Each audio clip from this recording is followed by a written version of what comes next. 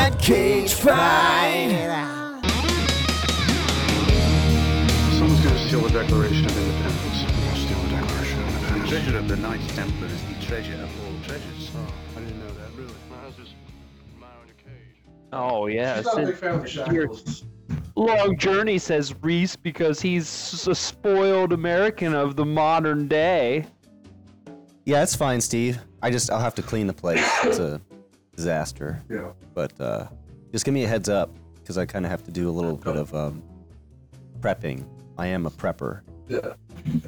Doomsday prepper. It'll be like August. You're a prepper? Hi, prepper. I'm a prepper. Where are my notes? Doomsday Where are my prepper. notes at? All right. So this is Late Night Cage Fight, Season 2. This is the first episode of this exciting podcast where we are watching as many Nicolas Cage movies as we can in a lifetime and discuss them and rank them and battle over them. If you didn't know, last season the big winner was Birdie, fan favorite, animal favorite. We just keep coming back to it. Birds Are Us. I'm out of jokes. I'm out of jokes for Birdie. I feel like we've hit everything we possibly could.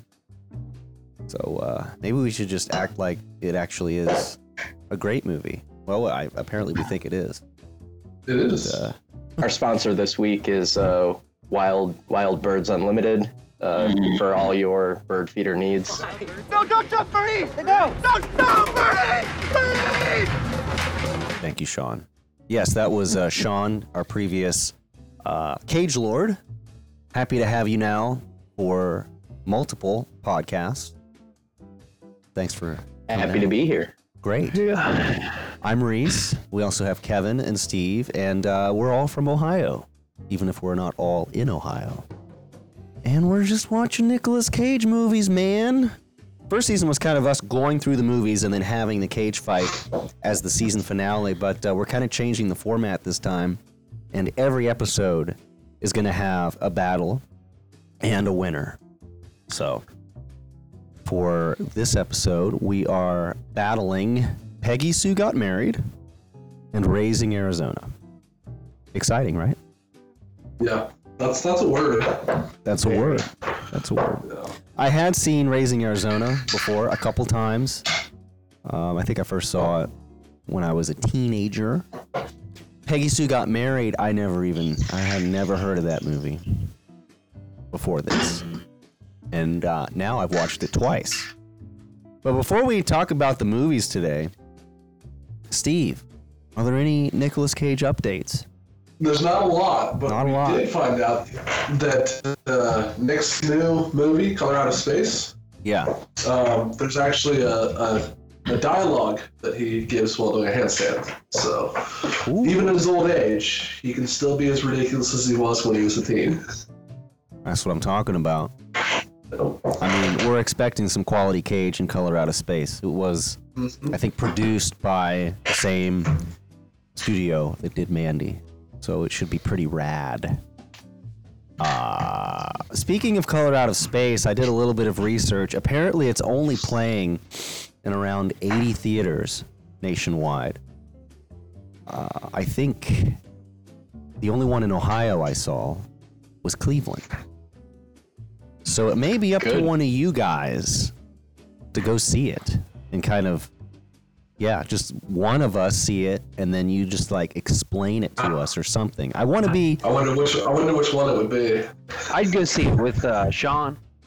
you guys Do can it. go see it together, make it a date. Yeah, But I won't be able to see it. I confirmed it's not even coming here anytime soon. We can bootleg it a little bit, film a little on our iPhones. That would be You probably awesome. know the guy. You could probably get up. Oh to Fox. shit, I don't have an iPhone. Do I have to get an iPhone for that? Yes. Maybe, if you care about me. Done. And you'd be kind of a dick if you didn't get the 11 S Max because picture quality is important. Triple lens. you're right. Yeah. So pony up that $1,200. Yeah. Yeah. And you At can least, find more information on all these products and more on apple.gov. what was it? Net. Oh man, Color Out of Space. I'm so pumped for it. So pumped for it. Yeah. So let's talk about our first impressions of these movies. Peggy Sue Got Married, 1986 feature film. Who wants to talk about their first impression? I honestly went into both of these movies pretty blind. I had heard of Raising Arizona, but Peggy Sue Got Married. The only thing I had heard of that was the song, actually. Right. Was the song actually made for this movie, or did they just name it after the song? I believe they named it after the song. Clever. Yes. Cool. My first impression was it's kind of like a Valley Girl. I don't want to say like Valley Girl Reborn, but there were a lot of Valley Girl. No, it was like Valley Girl meets Hot Tub Time Machine. There it is. Excuse me, miss. What color is Michael Jackson? Black. Yeah, I also felt like it was maybe the unofficial prequel to Vampire's Kiss. And that's judging by Nick's character, how he decided to play that character. There's also a scene where he pretends to be a vampire.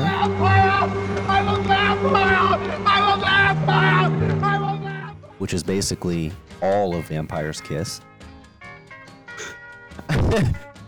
How else did I feel about it? I don't know, man. There's just a lot to unpack with Peggy Sue Got Married. It was so different. Thematically, a lot of things happening. Let's just get into it. I'm gonna hit it now with the Nick List. Nicolas Cage gets the first shot of the movie where, as part of a TV commercial, he opens a fortune cookie and says, "What? Next week we'll be selling Sanyo remote control VCRs for $299. Look, it's Dad. Oh no, I'll go broke. You'll give away Mitsubishi giant screen television sets for $1,299. Oh no." Teen Nick Cage picks up Peggy at her house in his spiffy I wrote comfortable. I meant convertible. It was a blue Impala, I think, and says, "Oh, you got a headache?" Before driving like an idiot. And then when they get to school, he tells her, "Yeah, I think this music's gonna last 3 years. So after graduation, let's just see some other people, do some comparison shopping, then get back together and get married, yeah?" How could you forget? We talk about seeing other people and you forget. Oh. Nick Cage goes to visit Peggy Baby at night. He points to a cutout photo of his idol. What was that guy's name? Fabian. And says to himself, "Charge me. Feed me. Feed me. Charge me."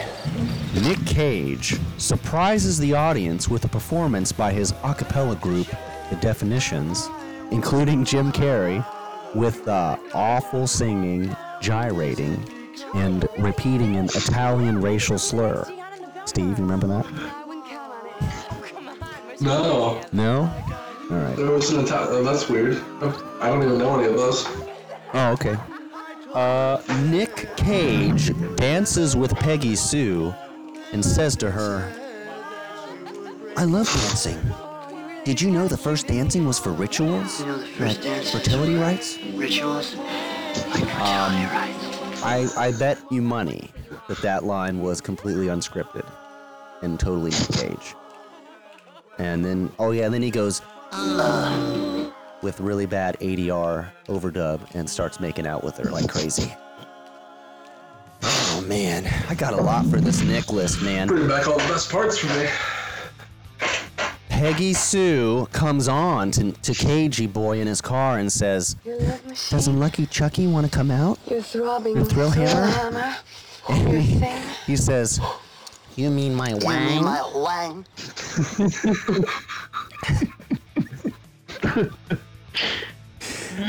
Nick Cage climbs through Peggy's window at night while she's sleeping grabs a pillow and motions as though he's about to suffocate her to death, then changes his mind.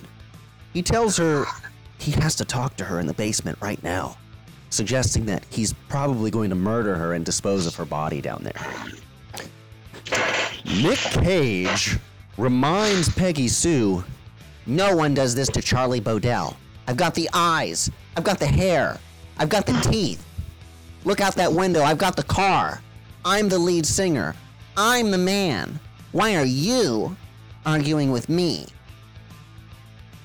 That's all I got for the Nick list, but man, what a list. I mean, that's basically the whole movie summarized right there. Yeah, I mean, Nick scenes, for sure, but there's a lot more to the story and the plot. And Sean, would you like to give a brief summary of Peggy Sue Got Married? Sure. Yeah, so basically the movie starts out with Peggy Sue and is it her daughter? Yes. Okay. Helen Hunt. I was a bit unclear about that because they both look around the same age, but yeah. So Peggy Sue is recently divorced, and they are going to their high school reunion in the town that they live in. Peggy Sue seems kind of depressed since she sees a lot of her former classmates being married, having kids, and she kind of feels like her life is not really all there. And Nicolas Cage's character, he's known on TV as kind of like they own like an appliance shop or something. Right. Yeah. Yeah. Crazy Charlie.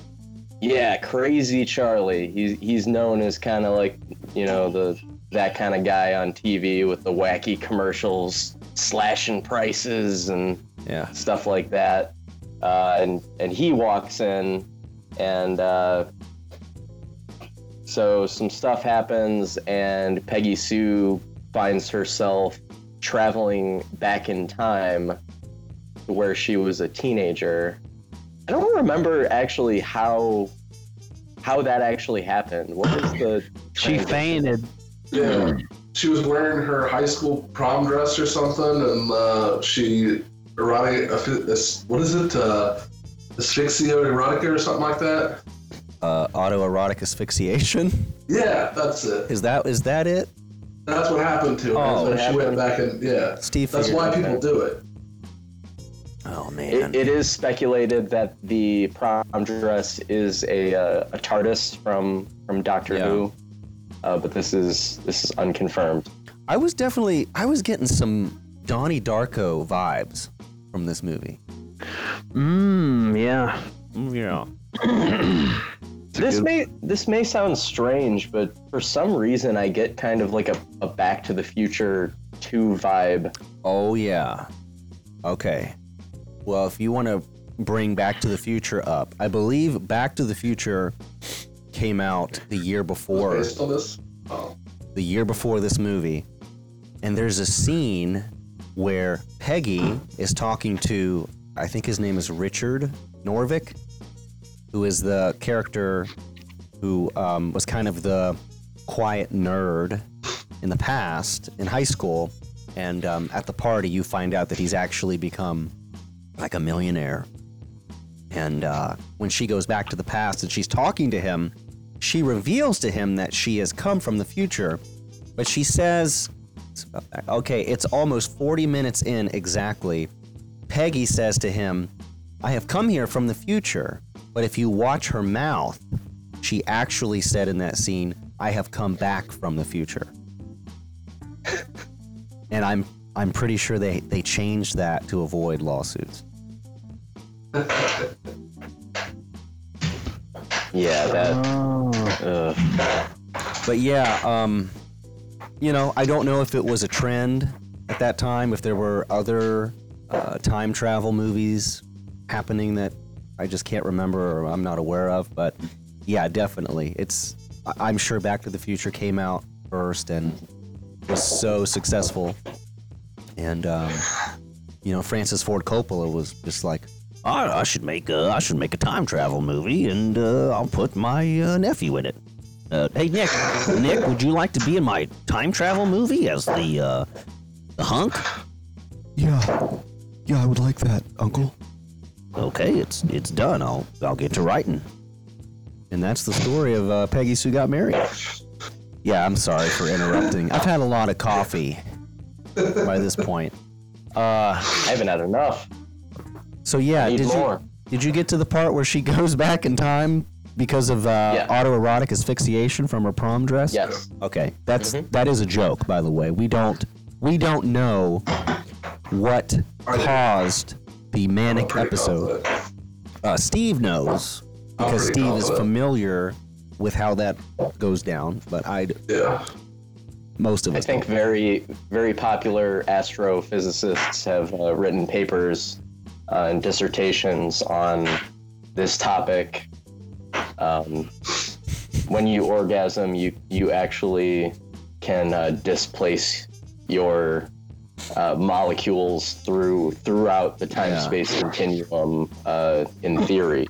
Exactly. That I remember that was in Neil deGrasse Tyson's Cosmos. So I saw that episode. Having sex in space. Yeah, I think that was season 4, episode 6. Yeah. If you guys want to go look that up. Fact check that right now. Politico. So she goes back in time, and she's suddenly around. She's back in the school, right? It's like a blood drive. And you did mention that she's going through a divorce, right, with the Nick Cage character, and that's why she didn't want to go to the prom because she knew. Well, no, I guess he must have agreed not to go because she didn't expect to see him. So. He shows up.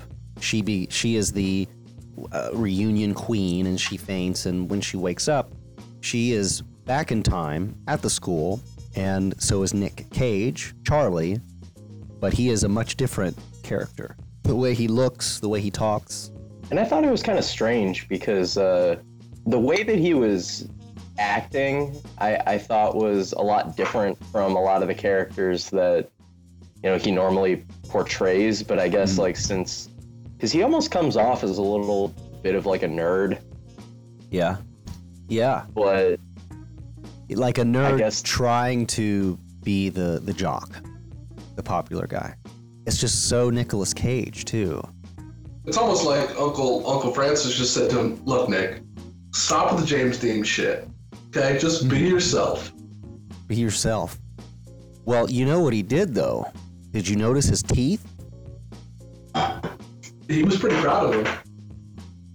They were fake, man. He wore these ridiculously fake teeth.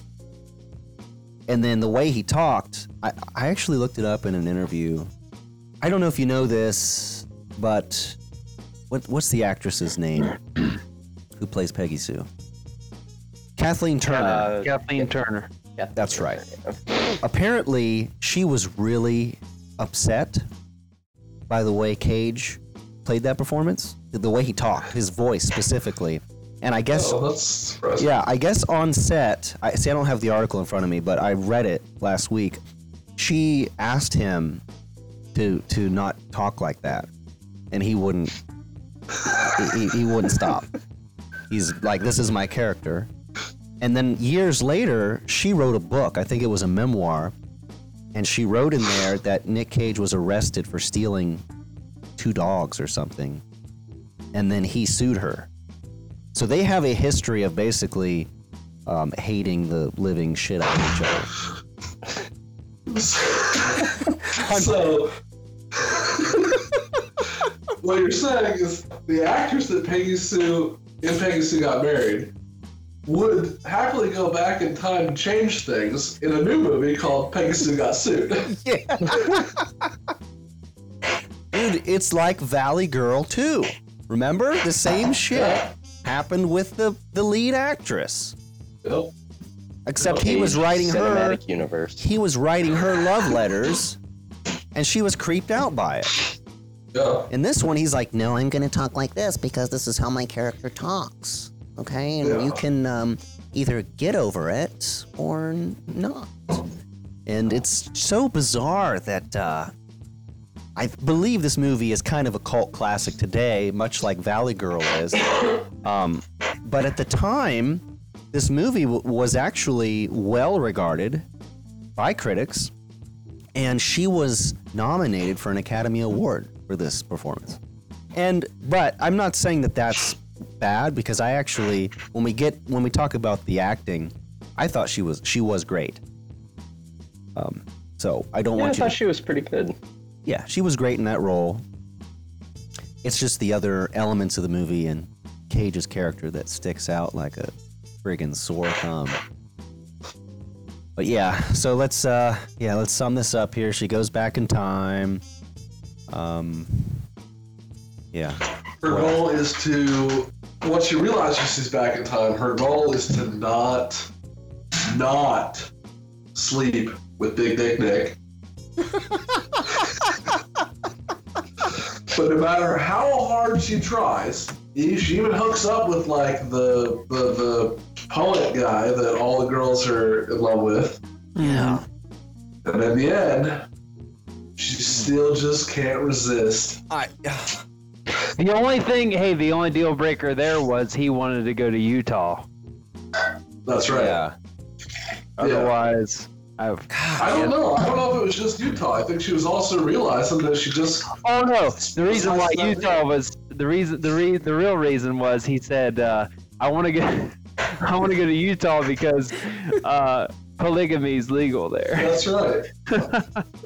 Yeah, I just want. That's what turned her off. That character really threw me for a loop, because when Peggy is at the dance at the beginning, she says she sees the photo of him. He's a track star, right? So his photo's on the wall, and she says, "You know that Michael Fassbender? I don't remember his name. Fitzsimmons. Fitzsimmons. That's like the only guy in high school that I really desperately just wanted to have sex with. Fuck. Do you know, he's the only boy in high school I wish I'd gone to bed with. Only one. Well, besides Charlie. So she goes back in time and she tries, but and she does, but when she meets him, of course she already knows this, but as an audience, I thought he was like a jock. But this dude turns out to be this really weird beatnik writer. He wants to be a poet. Kid, yeah. He's like a loner drama kid incel type person. And I'm like, oh man, that's not how I thought this character would be at all. He's like, I want to read some poetry to you when they have their little scene together out in the campsite or whatever. And what does he say? He has some line about rat puke. It's called tenderness. I couldn't sleep, so I thought I'd scream. Betrayed by a kiss, sucking pods of bitterness in the madhouse of Dr. Dread. Razor shreds of rat puke fall on my bare arms! What is this guy trying to do? And then it comes out later, I want to move to Utah, and, you can meet my other wife, and we'll just have a good time. And the other crazy thing is, guys, when you watch Peggy Sue Got Married back to back with Raising Arizona, the last line of Raising Arizona is Nick Cage talking about moving to Utah. There's some crazy parallels happening. I don't know if you remember that. But yeah, anyway. Sean, please, I will pass the ball back to you. Yeah, so she's meeting people. What else is she doing while she is Well, first of all, back I think we to should the future? I think we should just say Peggy Sue fucks. That's true. That's true. Yeah, all right. She does. All of the actors, it was hard to believe that they were supposed to be in high school, but especially her. That was, I think that was a trend for the time, because I was just looking the other day about somebody commenting on the same thing with Grease. They were like, how was I made to believe that these were high school kids? True. Yeah. Good point. Yeah, they all looked like they were in like their 40s. Yeah. I think it's because of all of the directors that had, rules that you had to have plenty of boobies in every high school movie. And not being allowed to do that with kids. Legal boobies. Legal. Plenty of them. Well, now, what was it? Was it Valley Girl that you had to have at least 4 movie scenes? Yeah. That was our conversation. I remember that. Yeah. We didn't get any, though, in this one. That's true. I was expecting some, but it didn't happen. Sure. Yeah. So after she sleeps with Mr. Poet, yes, Mr. Fitzsimmons, after smoking marijuana in the field, doing the devil's work. Which, by the way, did you catch that line? She actually got that marijuana from her daughter in the future and brought it back from the future. Yeah, so I was like, man, she's a cool mom. But smoking that interdimensional marijuana, would that like fuck with the time-space continuum or something? Like, would that get you more high because of like, maybe that's what led her back to the future. I'm sorry, back to the not past. Yeah, we don't want to get sued, man. Is it implied in the movie that Michael wants to move there to Utah because polygamy is legal? Yeah, that's what he said. Was that supposed to be funny? I think it was a play on the fact that the entire reason she's getting a divorce is because Big Nick Nick cheated on her. Yeah, that's right. Yeah. Good point. And that was her whole issue with him all along, was the fact that he wanted to go fuck other girls. Yeah. So then there's a spin-off TV show, my 5 space wives, my 5 time wives. That would be good. Days of our time wives. Yeah. All right, so yeah, what else does she do? I mean, she does a lot of generic. Hey, I got to give her credit though, because what do you always say when someone asks you, what would you do if you could go back in time? Like you say, well, I would try to probably hook up with this person. I know about different music that's going to come out, so I would try to just like write that song before the other band does. And she gives a Beatles song to Crazy Charlie. She loves you, yeah, yeah. And then she gives all of this scientific innovation to the Richard Norvik nerd character so that he can become, I guess, even richer. It's weird because I felt like when those scenes where she's talking to him felt like he was going to become a villain or something. Like he's going to become. We already know that he becomes smart enough to be a CEO of some company and write science books or whatever they are and become a millionaire. But it's like now you're giving him even more information. So is he going to become like a supervillain? Is she going to go back to the future? And and he's demonetized again. He's gonna be like the ruler of the planet. That's what I thought. It was just kind of odd to me. I guess the whole point, it culminates I guess that means you're a true villain. The end of his arc is after he's been working on all of this new science stuff that she's given to him. Like he's the only one who believes that she's actually from the future. Then he wants to marry her, and she's like, no. Peggy Sue got married. Wink, wink. That's the end of the story. Okay. Not marrying you. And the title of the movie. Yeah, it was the way of getting that. Clever. Mm-hmm. We're skipping over some scenes where she's just kind of blowing off Nick Cage, his character, because you understand that in the true timeline, she pretty much did whatever he asked. She was just so smitten over him, and this is now her opportunity to show him that maybe she just doesn't need him. And so there's a scene where he's singing with his a cappella group, like I mentioned before. With Jim Carrey. Jim Carrey, yeah. Jim Carrey has... That surprised me. Yeah, man, what a... At the Why beginning. I oughta. Why I oughta. Did you ever figure out what movie that's from? I did. Do you know? No. I did. It's from Three Stooges. Yeah, it's from the show. That's what Mo said, I think. Well, there is the scene where, and we kind of touched on it a little bit, but they get into that fight. And Peggy Sue tries to whip the long dong out. Yeah. Little Charlie. Yeah. I mean, it's Wang. Yeah. She's trying to get that time Wang. And then, Nick tries to murder her and changes his mind. Yeah. Not concerning at all. That's a person that you should get married to. Yeah, literally. Gosh. Now, I really didn't understand that at all. I believe that was completely improv.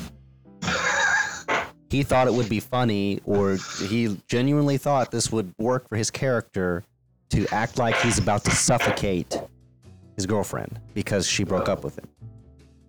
I'm pretty confident that during the editing process, Nick actually watches all of the scenes.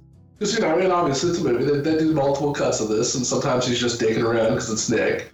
And I'm guaranteed that he's sitting in the editing office leave that in there. That'd be funny. Leave that in there. Just cut straight to that. Yeah. So you're saying he probably does all kinds of hijinks throughout the shooting. I guarantee he does it throughout.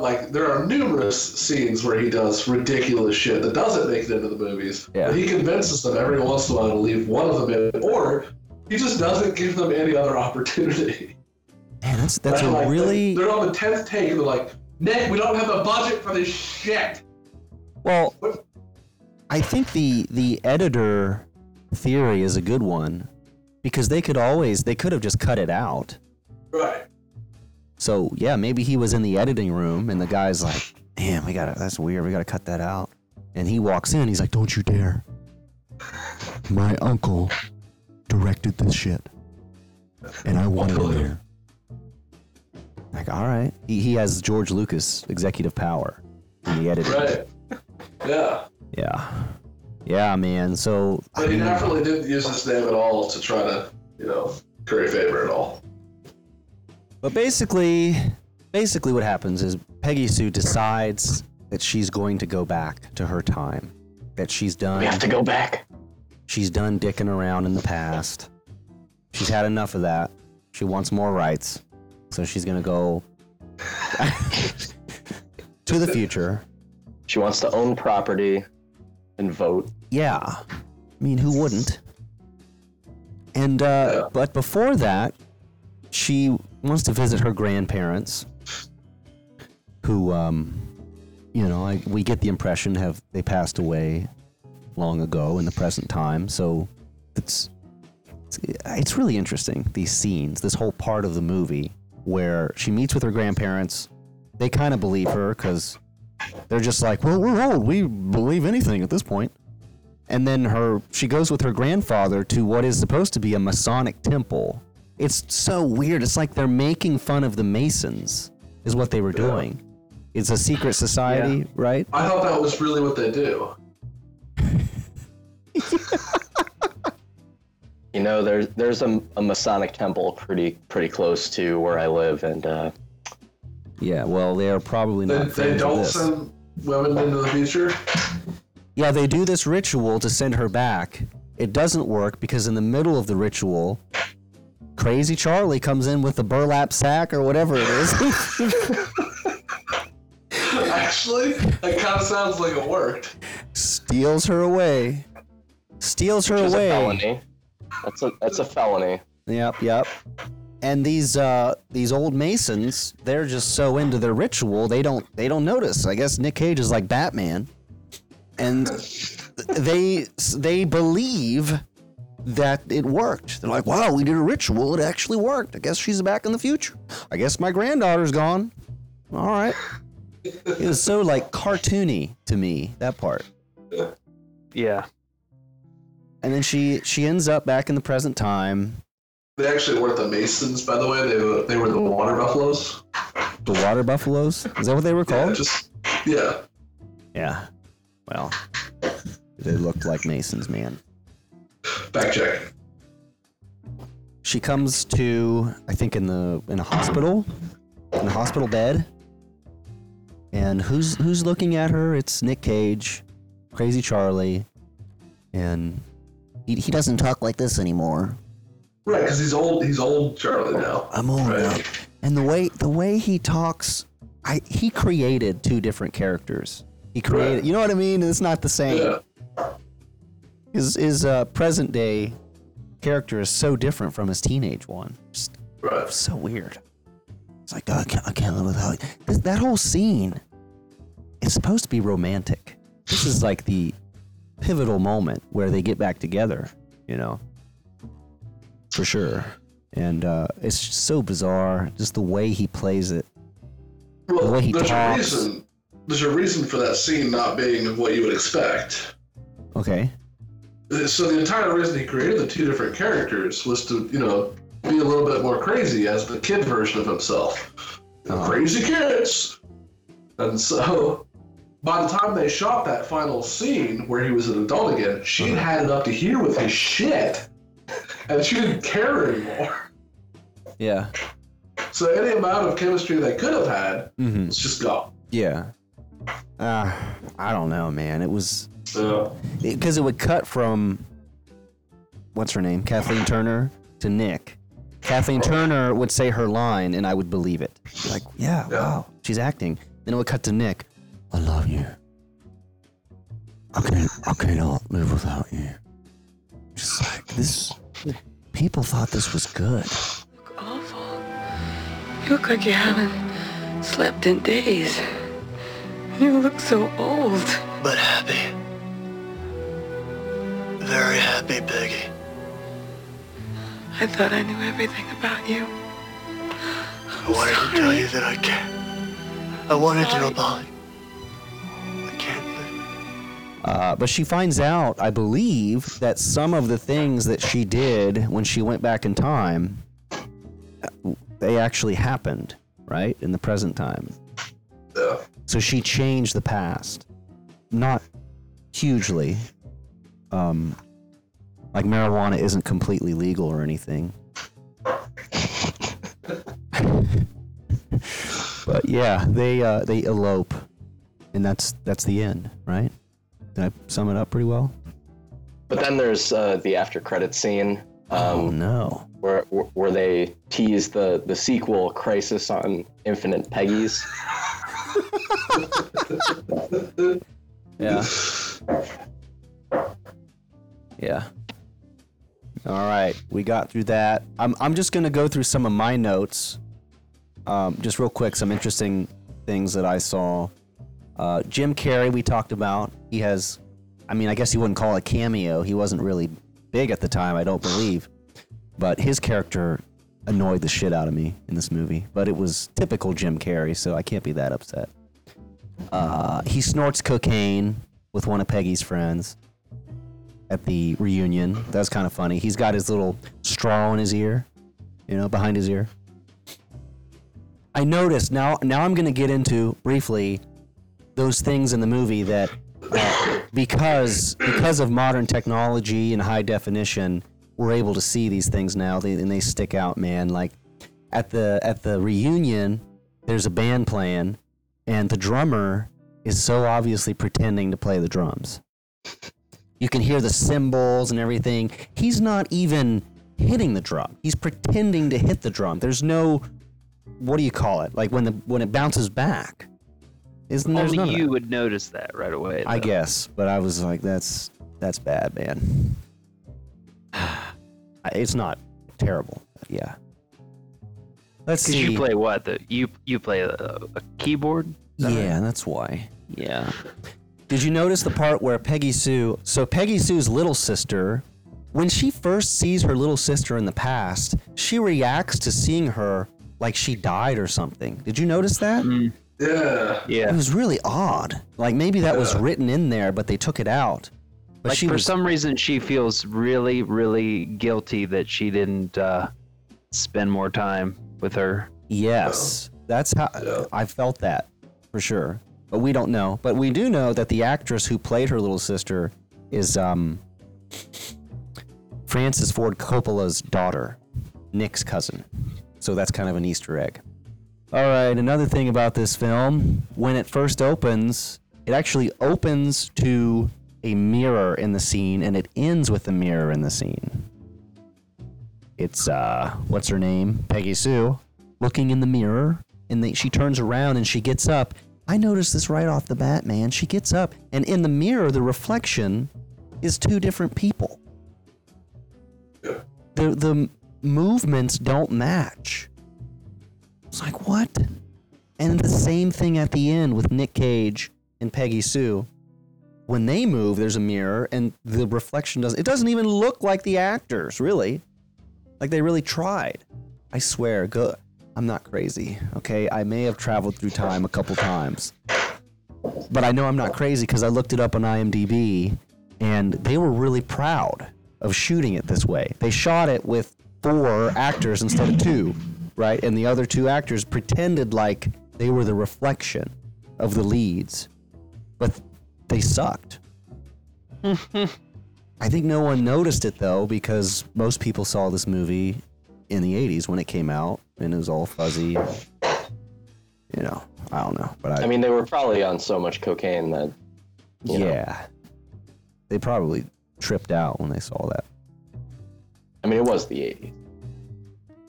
All that time marijuana. Time marijuana. Wouldn't that be funny if that's what Richard Norvik or whatever his name is? That's what he did. He started a time travel marijuana company. But his scenes made me think of Donnie Darko. There were parts of this movie that it felt like it was really trying to trip you out. Like when she first goes back in time, she's not sure what's happened. She thinks that maybe she's dead or something. And I remember she's walking down the hallway and she sees a balloon from the reunion in the school in the past. You know, it was kind of like an anchor to the past. And I thought that was really thoughtful to have some of these elements in the movie that kind of made it seem like there was a deeper meaning to it, when in fact it's really more of like a light-hearted romance. Does that make sense?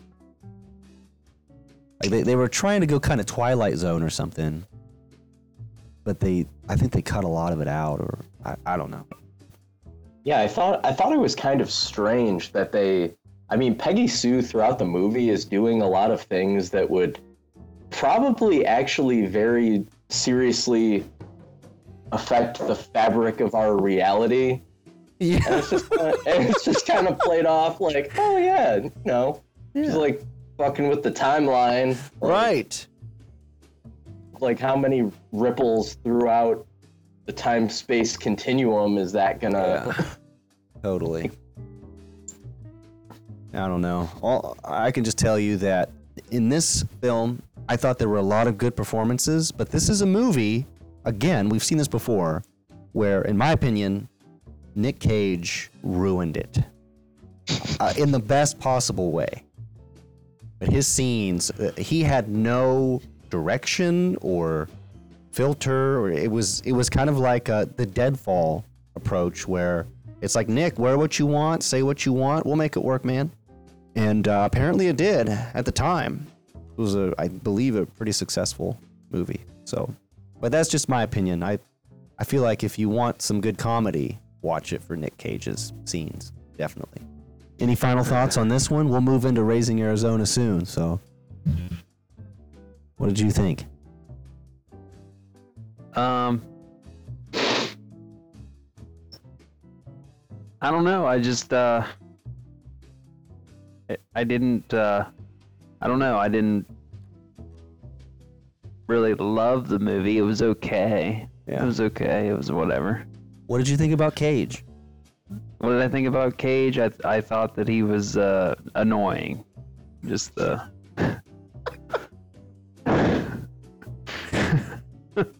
I really hoped that she was not gonna want him in the end, and she did.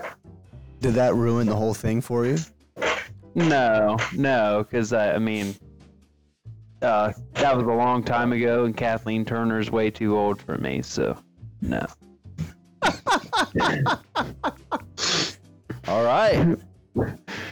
Well, that sums that up. Anyone else with final thoughts? Peggy got Sue married. Peggy got Sue married. Peggy got sued and married. Mary Sue got pegged. Mary Sue got pegged. So I was just looking through my notes, and I did see one other thing. The voice thing, how she didn't like it. She actually approached Uncle Francis about it. Okay. To try to get him to not sound so ridiculous. Yeah. And Uncle Francis just didn't do anything about it. He's like, it's fine. Just Yeah. let him do what he's gonna do. Isn't that crazy? I mean, you can't make this up. No. It's real. Sorry, Cat. No can do. It's so strange that Francis Ford Coppola was cool with it, left it in, and the lead actress couldn't stand it. Yeah. She begged for him not to use the voice, and she was nominated for an Academy Award for this movie. Oh. People liked it, and when I watched it, I was like, why is he talking in that voice? Yeah. It's ridiculous. Yeah. He's probably just like, I don't want to have this fucking conversation again. I've told him so many times. Just let him do it. Yeah. He's probably like, Kathleen, if we have to talk about this one more time, I'm gonna have to make you disappear for real. Oh, sorry. I'm sorry, Nick. I'm sorry. Let's go into Raising Arizona. We ready for that flick? Oh, yeah. Raising Arizona, Coen Brothers movie came out. I don't have it up on IMDb right now, but 1987. 1987.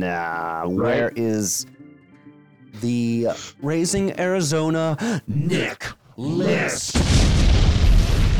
Nick Cage steals a baby for his barren wife. That is a white child. That is Caucasian from the mountains of Caucasus. Nick Cage looks at the cover of a Playboy magazine and exclaims, "Oh."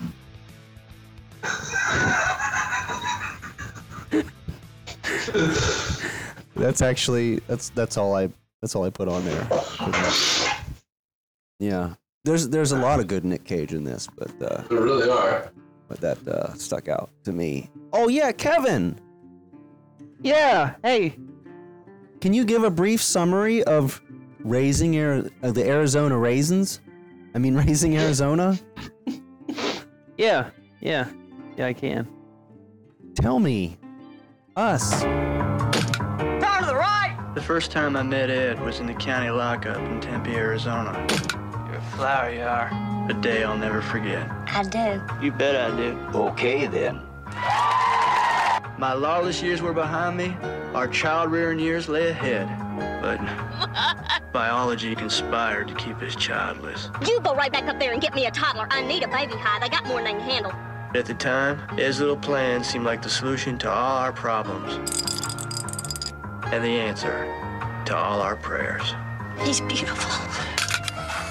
What? Are you kidding? We got us a family here.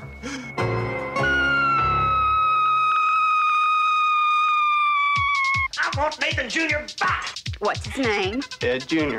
Hi, Junior. So far, we've just been using Junior. We call him Junior.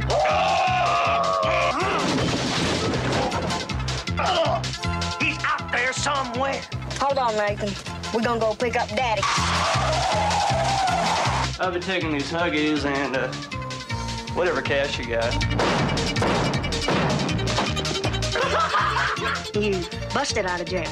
We released Prashaz on our own recognizance. What Double Here is trying to say is that we felt the institution no longer had anything to offer us. We got a child now. Everything's changed. Where's Junior? Who the hell are you? I'm a man. We're absolutely going to get him back. Just ain't no question about that. Give me that baby, you warthog from hell! Hey, you want to know another thing? I'm going to be a better person from here on out. Let's go get Nathan Jr. Raising Arizona, a comedy beyond belief. Well, it ain't Ozzie and Harriet.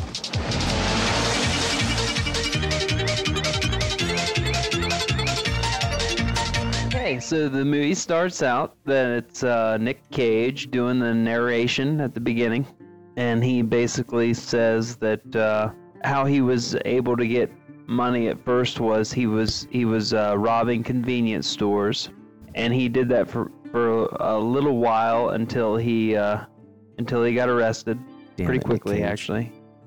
So each time he's when he gets booked, when he gets fingerprinted and when he gets the oh god, what's that called? The mugshot. When he gets his mugshot, it's the same cop every time. It's Edwana. Yeah. This cop that ends up doing it, and then eventually he has a vision, and I can't remember why he all of a sudden decides that he wants. Well, actually, yeah, this is what happens. The last time he gets arrested, at the beginning of the movie, was she's crying one time when he gets arrested, and apparently her fiance had broken up with her or whatever. They had broken up, so yeah, my finance yeah left me. So he pretty much tells her, like, baby, we're gonna run off together after I get out of this joint. But so he goes in, but when he gets, it pretty much skips to when he gets out, and then they end up getting married, and then they start fucking for a while trying to get baby made, and she finds out she's barren. I'm barren. And Barron? Then Barron Trump? They see Barron Trump. They see in the news that this local car guy, car salesman, Nathan, Arizona, and his wife have quints, and they decide that 5 kids for somebody, that's just too many to handle. And for one thing, that and I mean, that's who needs 5 kids at once? What's one taken away from 5? So 4. They devise a plan to go and kidnap one of the quints, and so that's what they do eventually, even though it took High, which his name, Nick Cage's name in the movie is High, and then his wife is Edwana, but Ed. Yeah. So High takes the baby finally, and that ends up being. So they take the baby, and then eventually there's a reward,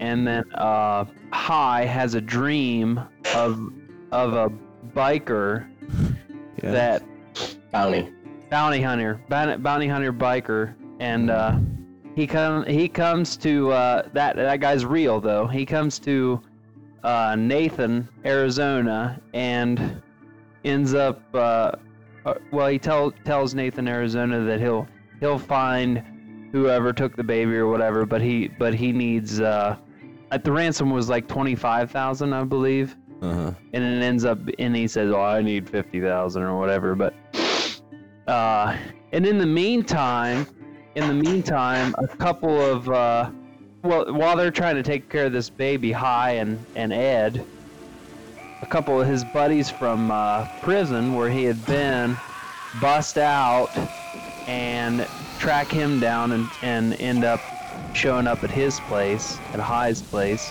Mm-hmm. And so his wife's not very keen on that, so she's like, well, they can stay for a couple days, and then they got to get their shit and get out. Who wears the pants in this relationship? Yeah, exactly. So, so the bounty hunter starts bounty hunting.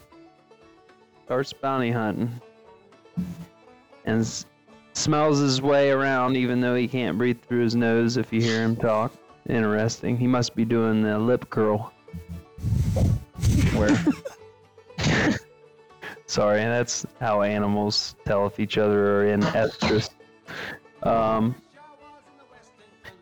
So when the two convicts, escaped convicts from prison, which has got John Goodman, one of them, and the other one he's not as famous, but anyway, their names are Gale and Evil. Is it Evil? Evil. Yeah.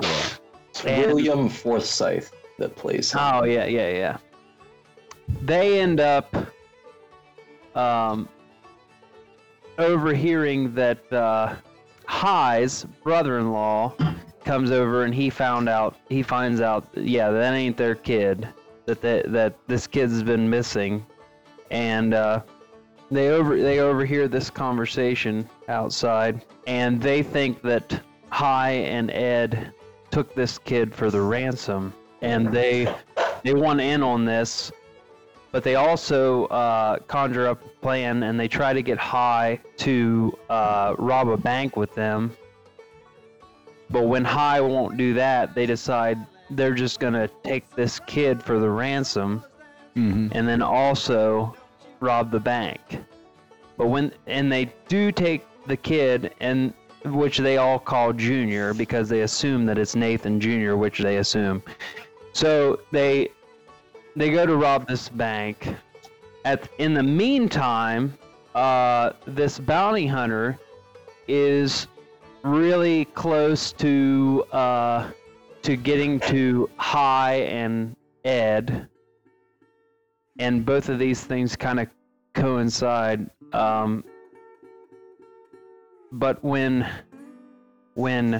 Gale and Evil leave the bank, and they realize that, oh shit, we don't have Nathan Jr., and they had set him on top of the car, which they did earlier in another scene that I didn't mention. But they set him on top of the car, and then they leave, and then he ends up falling off and sits in the road. In his car seat. Yeah. And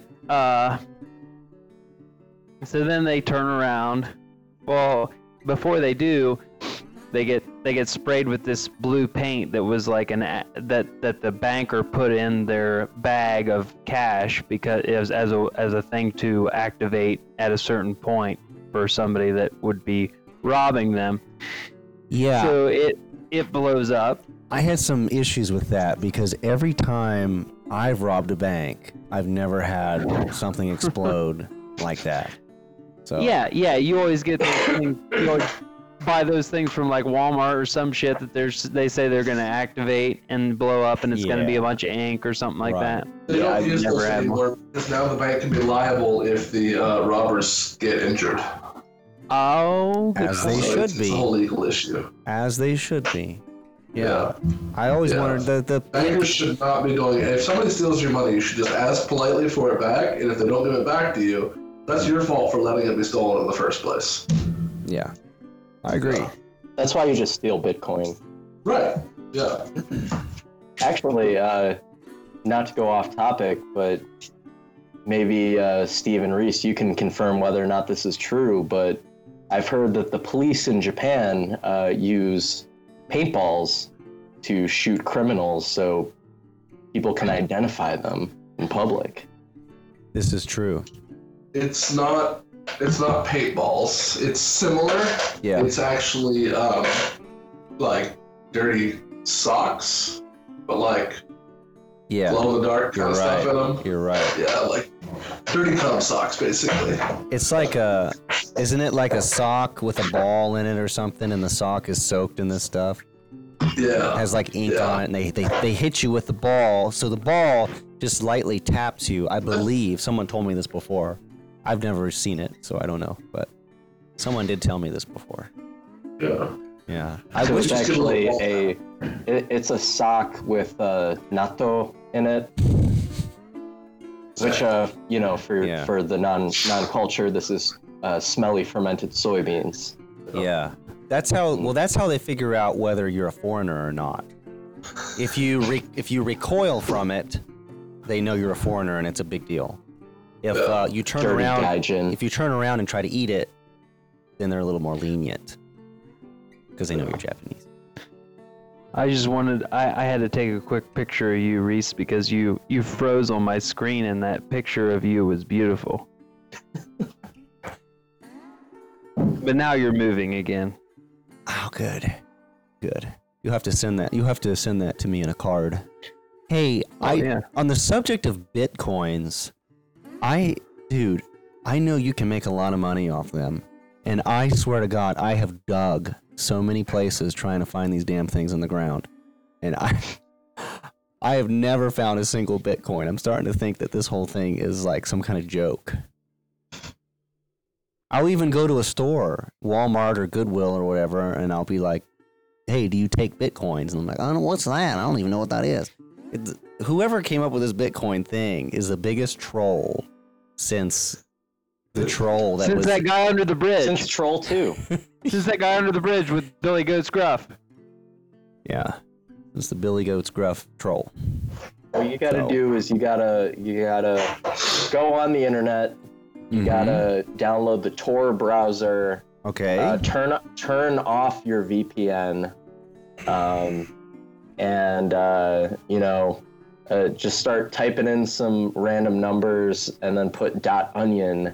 And that way you won't get hacked or have internet criminals trying to steal your information. Well, I already figured out because I heard another guy talking about it, and he said that you got to mine them. So I started going in old mines with a pickaxe trying to find these things. Nope, nothing. And then I heard these kids talking about it. Oh, okay, they're in Minecraft. So if you dig to the bottom level in Minecraft, there are Bitcoins. But guess what? People don't know this either. If you dig deep enough, I spent like probably an hour one day doing this. I got to the bottom of the map, and you can't dig anymore. The Bitcoins are in the part of the Minecraft map that you cannot dig through. So it's a scam. You just need a fucking minesweeper. You need a minesweeper. That's right. You need an action replay. I don't know what I need, gotta get but that God mode. Bitcoins are not real. They are fake. It is a scam. Do not buy them, sell them, trade them, because you cannot.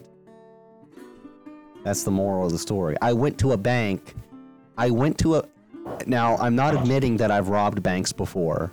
I'm not saying I've done it before, okay? Allegedly. This is allegedly. But I went in a bank to rob it for Bitcoins. I said, put the Bitcoins in the bag. And they said, sir, I don't know what those are. It's a scam. Did you know that Akon actually has his own currency called Acoin? Is that for real? This is real. You can look it up. Oh, man, I'm not surprised. I don't know much about Bitcoins. I know that... But you do about Akon. Mm-hmm. I do. Yeah. I wonder what he's doing right now. I think he's in the chat, actually. I was going to say he's probably watching Late Night Cage Fight. Probably. I know he's planning that big anime convention in June called Akon.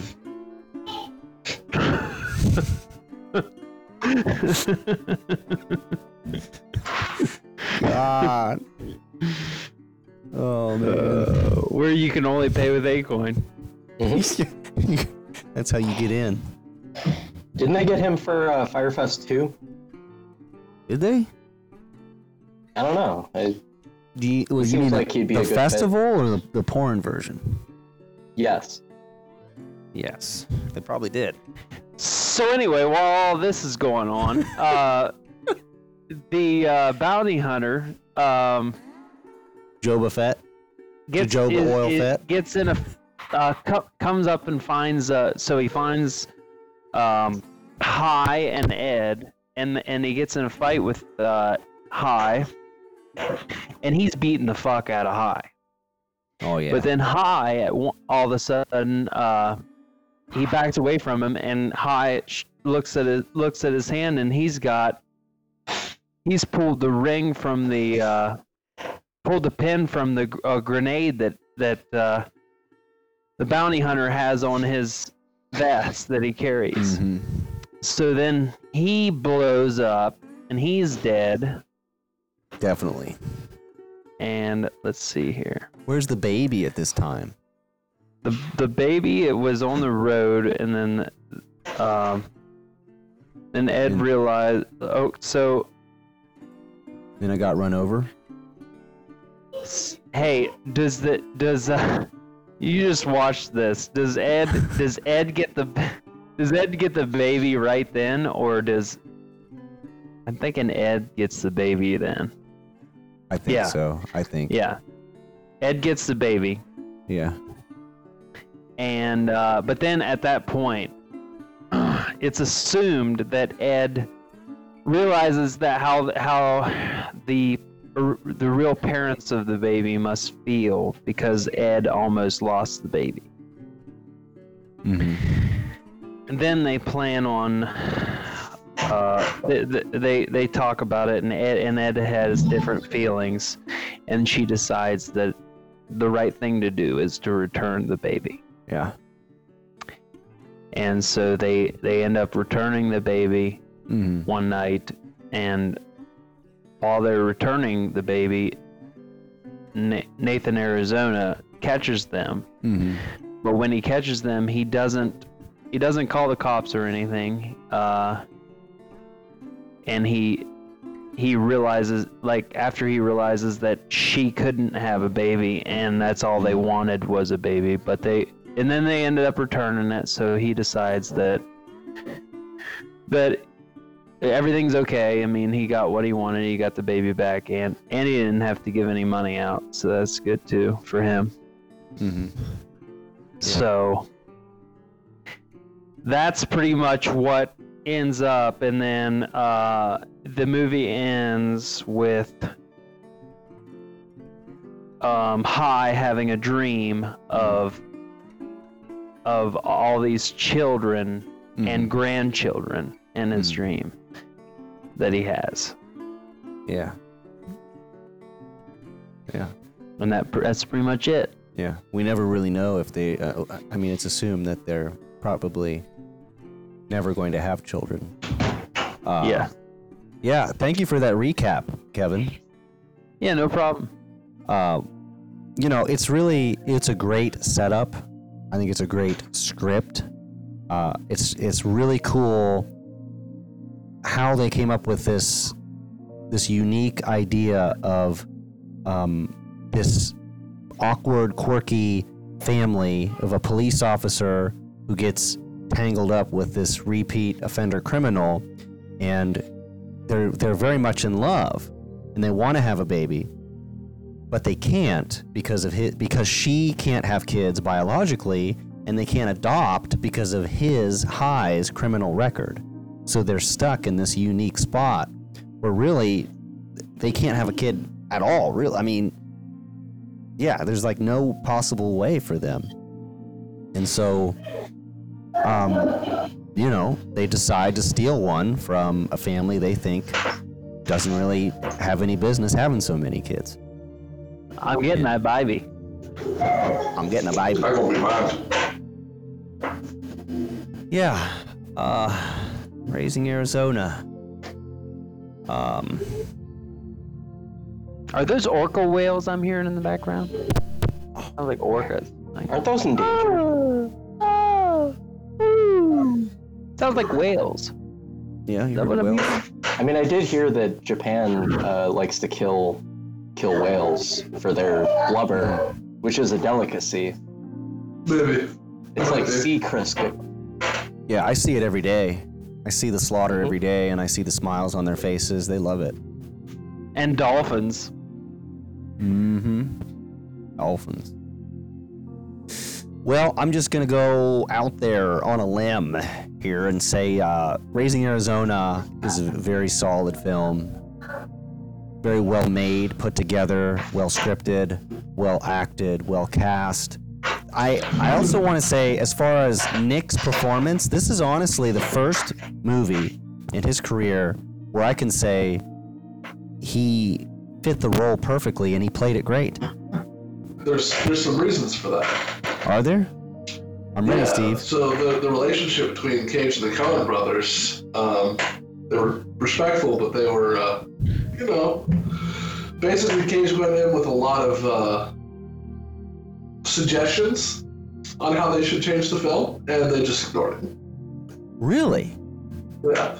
Not surprised? They have, strong vision of how they wanted the film to go, and they didn't really care what he thought. Are you serious? But they also said that it was a lot of fun working with Nick because he has a fertile imagination, which is a lot better than somebody that has to have kickstarted a little bit. Yeah. Oh. Wow. See, I think we're right on the money with Cage. It's like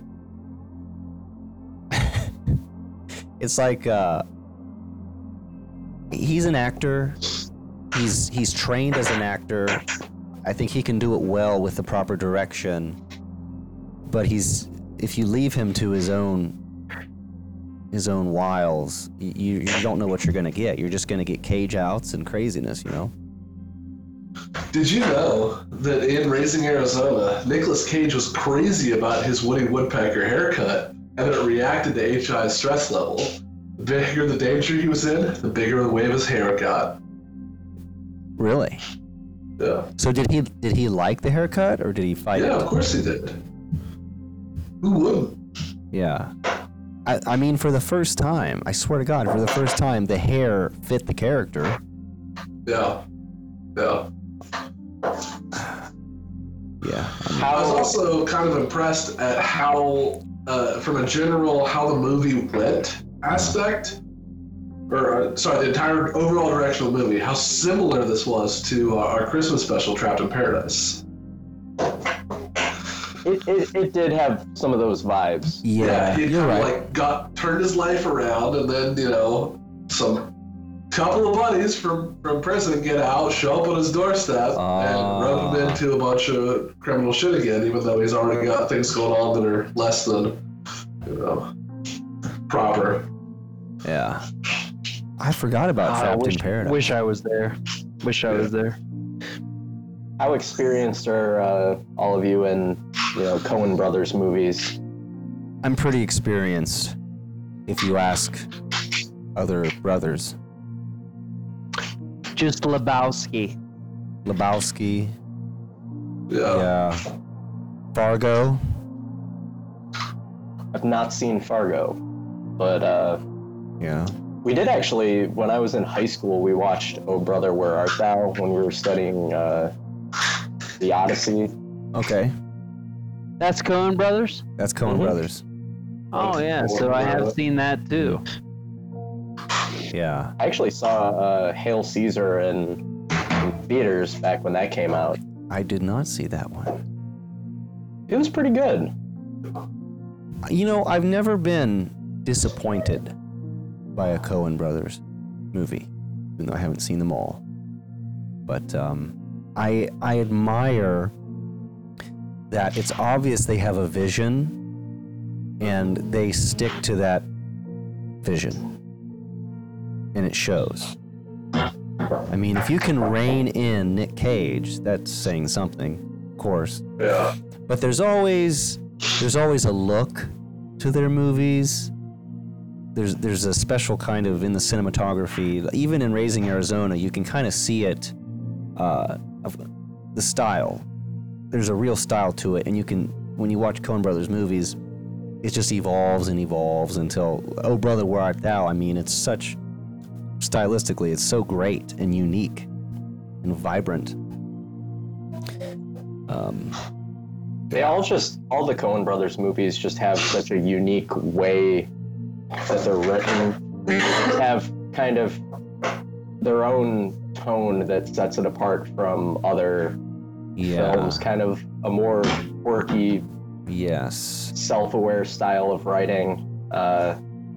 And you can definitely tell, you know, that just the cinematography in this movie is very, very well done. Yeah. And I think that's one of the main things that sets it apart from Peggy Sue. Totally agree. Which I felt that the cinematography in that movie was a little bit more generic. Mm-hmm. Just overall felt like a lower budget film. Yeah. There were a few scenes that I thought were cool, cinematographically speaking, like when she first goes to her home in the past, and you see the camera move into the door, and I thought that was cool. Stuff like that. I thought the way they set up the shots in the fake Masonic temple was cool. But compared to Raising Arizona, though, for me, there's no contender when you're talking about how it looks and how the shots are selected and set up. Just, you have like some fisheye lens looking stuff, and like when you see the doctor, they're at the doctor's office and he's explaining with the chart, you see like the drawing of the women's anatomy, and there's a narration so you can't hear what he's saying, but it's just like, a doctor would never do that. The doctor would never look like that and explain it to you that way. You know, it's so kind of dreamlike and quirky, like you said. But it just works in the context of the movie. And that's what's great about Coen Brothers, is they can kind of get... I used the word cartoony earlier for the Peggy Sue movie, and in that context, it's just cheese. But in Coen Brothers... when I say cartoony, it works. It's funny. It's interesting. It's explaining everything right there. It's like quick. It sums it up in that scene. Right. Yeah, but visually too, it just catches your attention. The colors of the doctor's office and stuff. The couch that they have in there. Do they live? They live in a trailer, right? Yeah. Yeah. Do you know that a mobilized home? Mobile home. Nothing wrong with that. But they have this couch in their living room, and I swear my grandmother has that same couch. I thought that too. Did you? Yeah. Yeah. They put a lot of effort into making it look believable. Yeah. Like stuff that people actually had. And they did that in Peggy Sue too. But I'm not as familiar with that era for sure. When we're talking, 1960 or whatever. Like, I don't... The cars were cool. God, the music sucked. If that's what they had, Nicolas Cage singing with a bunch of other dudes. I mean, we've had worse music. At least nobody was singing about, Johnny Are You Queer Boy. Johnny Are You Queer Boy. But, Reese, he didn't make it, so I mean that was part of the movie. He sucked. That's true. You know, he was trying to be a singer, and they told him he wasn't good enough. So I loved that little scene where he sits down with the record exec or whoever he is. He sits down after he's done singing, and he says something like, "So, are you talking to your new client?" And the guy's like, I'm sorry, Charlie. It's I don't know if it's the lyrics or... And then he just gets so depressed. He gets this look on his face like, yep, I'm gonna do it tonight. I'm going to finally do it tonight.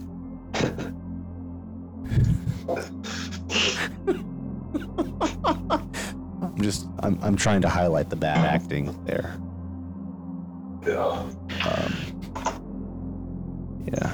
I don't know anything else about Raising Arizona. All the performances are great. I think the actress... Sorry. Go ahead. No, I have one more trivia note, but it's not really about the movie specifically. It just kind of happened during the same time. Okay.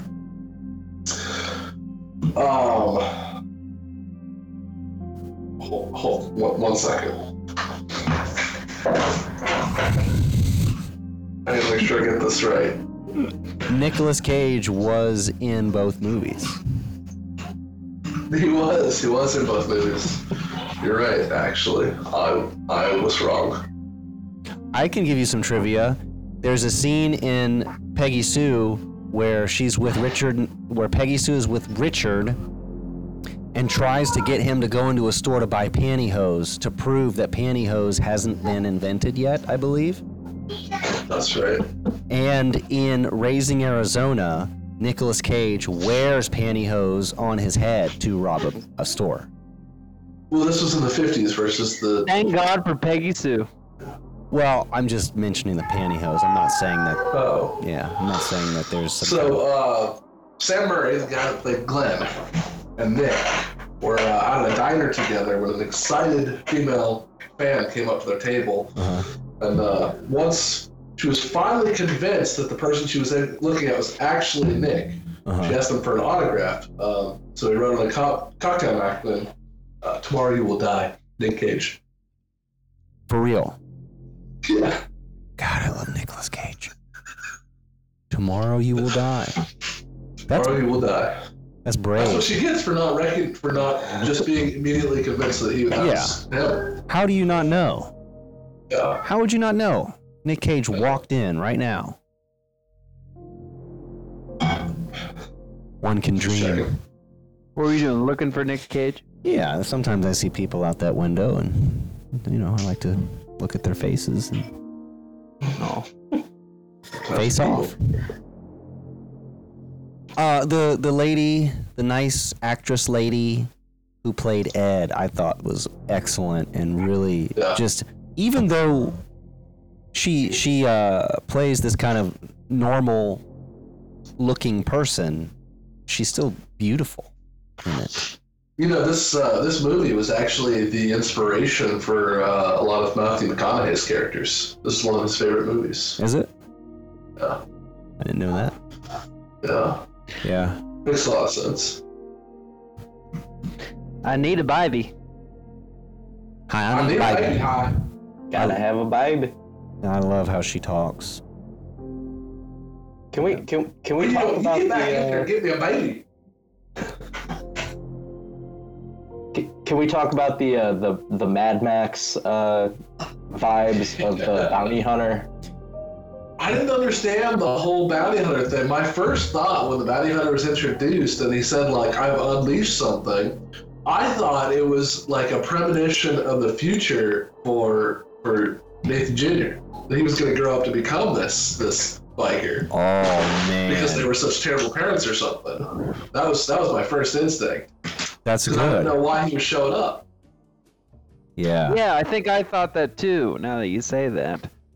Yeah, because like none of the timing really seemed right as far as like the way the scenes cut. Because the bounty hunter, I didn't know what he was doing. What was his purpose? Like, how did he show up chasing the guys that broke out of prison? Yeah. Or was he after the baby all along? Right. Yeah, I felt like there was something missing there to add a little bit more context. It was cool. Actually, when he was fighting Nick Cage, I thought this was it was like a prequel to Mandy. Like Mandy? Yeah. Yeah. Yeah. And then Nick Cage blew that son of a bitch up with his own grenade. Just like Mandy. Yeah. And then he looked at the camera and he said, "What's your favorite planet?"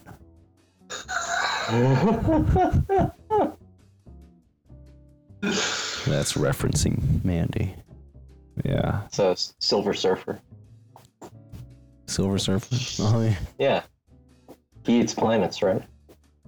Yeah. That's what he said. Silver Surfer. So for me, it's obvious. For me, my vote is Raising Arizona as the winner. If you want to fight me, you can. I thought that Nick Cage actually did great acting, and he also did had like some Cage out-ish moments, but he didn't break character at all. And then, of course, overall, it's just a good movie. It's so much more watchable than Peggy Sue because I watched Peggy Sue twice and had a lot of trouble getting through it the second time. Yeah, Peggy Sue kind of, it started to lose my attention. I don't know. I mean, it just kind of seemed a little aimless. Yeah. See, I'm on the other hand. I think Peggy Sue was the winner for me because Raising Arizona was predictable. You knew what was going to happen. You knew the direction of the movie the whole time. But Peggy Sue, I didn't really know what was going to happen. Okay. And every time Nick was on the screen, I was just kind of on the edge of my seat of like, what is he going to do now? Yeah. So there was a lot more interest and it drew me in a lot more. I can understand that. Because every scene with Cage is just like, what the fuck? Yeah, you don't know what's going to happen. It's just like... Yeah. I also think that he's in it a lot, and he's in it in the last scene even. Right. So, I understand, but that just means, Kevin, you're the one to decide whether we have a winner or it's a tie. So, what do you think, Sean? I think it's got to be Raising Arizona. I felt it was just the stronger film, personally. I may be a little bit biased because I like the Coen brothers, but I thought it was a stronger film overall. Yeah, that's where I'm coming from, too. I might be biased as well, although I did enjoy the Cage Rage in Peggy. But I just really liked... The reason I'm going to say Raising Arizona is, like I said before, I felt like this was his first movie in the chronology where I was like, man, he's really good in this. Really good. Stephanie, I'd say Raising Arizona just because it's so much more watchable. I don't want to watch Peggy Sue Got Married again. I'm glad they watched it again. Steve will watch it again for all of us. Yeah. All right, well, that seals the deal, boys. The Arizona Raisins will go into the final match. Yeah. Sorry, Steve. Are you pissed? It's all right. No, I'll survive. All right. It was a good movie, but what would have happened? What would have happened, Reese, if I would have said Peggy Sue? In that case, we'd have much more of a battle because we'd have to come out of this with a clear-cut winner. There would have been a breaker tie. Yeah, I mean, there would have been ideally, but I mean, it's getting late, so I probably would have just said, okay, both movies are going to be in the final running because I ain't got time for this. You know what? We could have done like a rock paper scissors tournament between all four of us. But there's a freaking lag, man. I know one of you. There's a bit of a lag.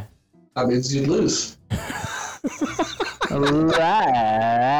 There's a lag, so you're lagging even more. Bit of a lag. I think we'd have to impeach Steve. Oh. Yes. From the Cage panel. I like that. No witnesses allowed.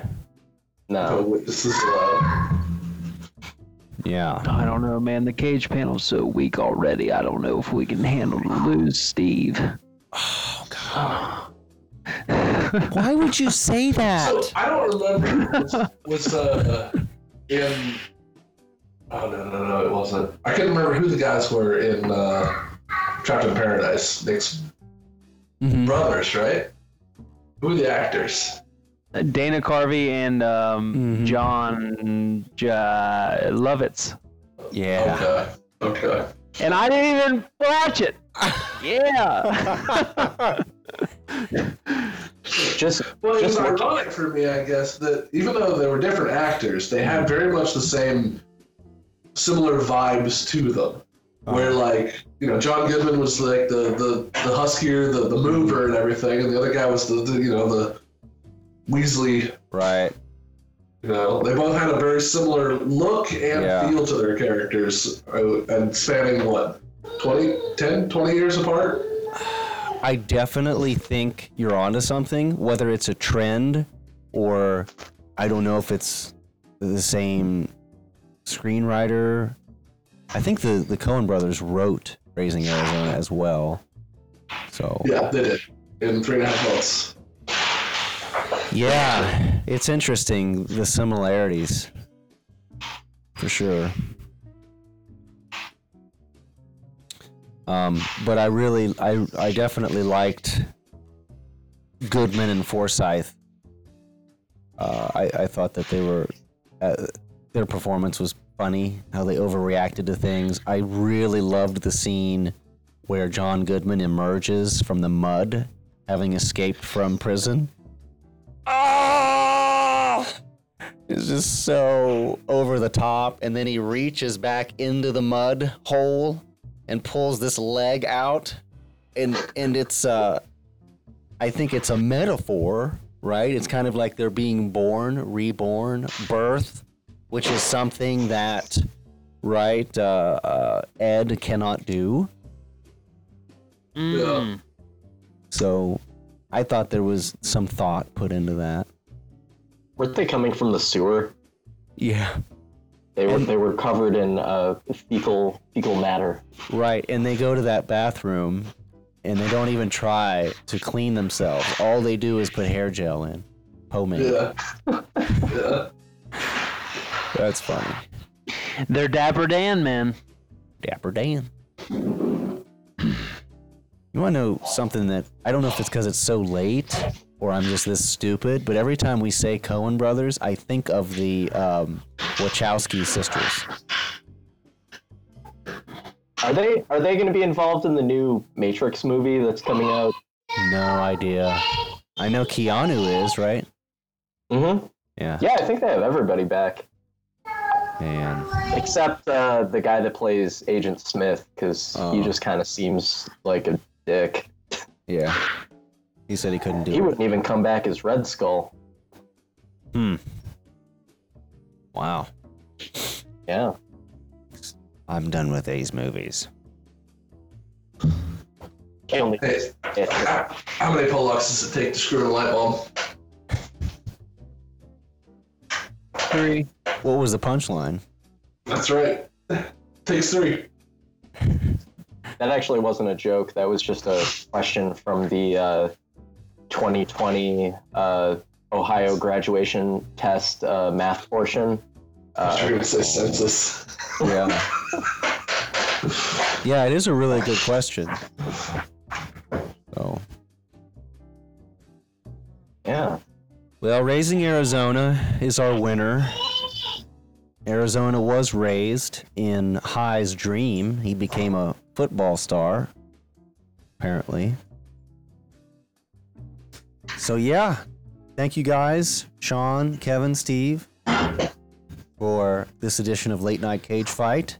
It was a pleasure, as always. You're so very welcome. Yeah. What are we watching next? What are we watching next, Steve?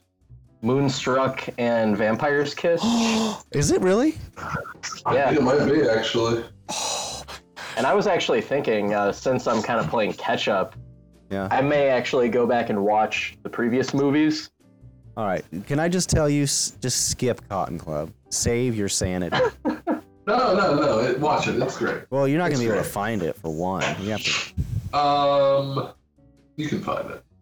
Can't I go to your grandmother's house and Yeah, she's got it. She's got it on VHS. By the way, it was her That's birthday. the best place to watch it. It was her birthday yesterday, so happy birthday, Mimo. Happy birthday, Mima. Happy birthday, Mima. I guess I'll forgive you for liking Cotton Club. Saying She said it was a great movie. I know. I haven't brought it up with her yet because I don't want to hurt her feelings. I still want to be able to respect her. Yeah, and he wants to still be able to respect her. Yeah. All right. That's admirable, Sean. Totally. If you want to go back and watch, you haven't watched Valley Girl. It's definitely it's entertaining. Oh yeah, you will like it. Yeah, I've actually only seen Birdies so far. I almost feel like if you're gonna go back and watch all the movies, we should just have like a special catch up. Yeah, Sean catches Get your up. opinions on the previous movies. Sounds good to me. Yeah, that'd be good. Yeah, but at least give it something to talk about and pretty good material. Yeah, I like that. We can do that. Yeah, that's cool. I mean, you don't have to, but if you do, we could work that in. Have a special episode or half episode. So, yeah.